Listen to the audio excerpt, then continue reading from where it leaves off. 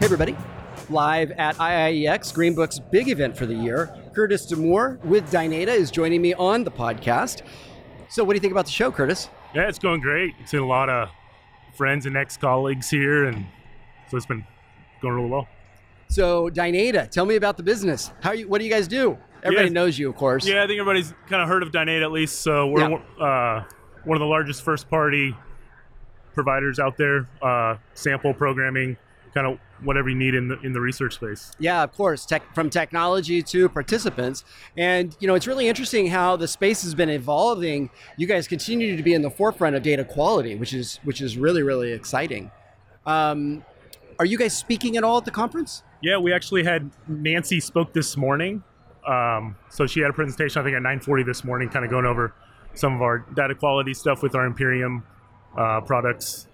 You said Ethereum? Imperium. Oh, Imperium. Got it. I'm like, wow. Yep. This is something new. Who else did they buy, right? Awesome, Curtis. Well, if somebody wants to get in contact with Dynata, they can just check out dynata.com, right? Yeah, 100%. And as always, they can find that information as well as Curtis's LinkedIn on the show notes. Everybody, Curtis, thank you for joining me. Appreciate it. Thanks, everybody.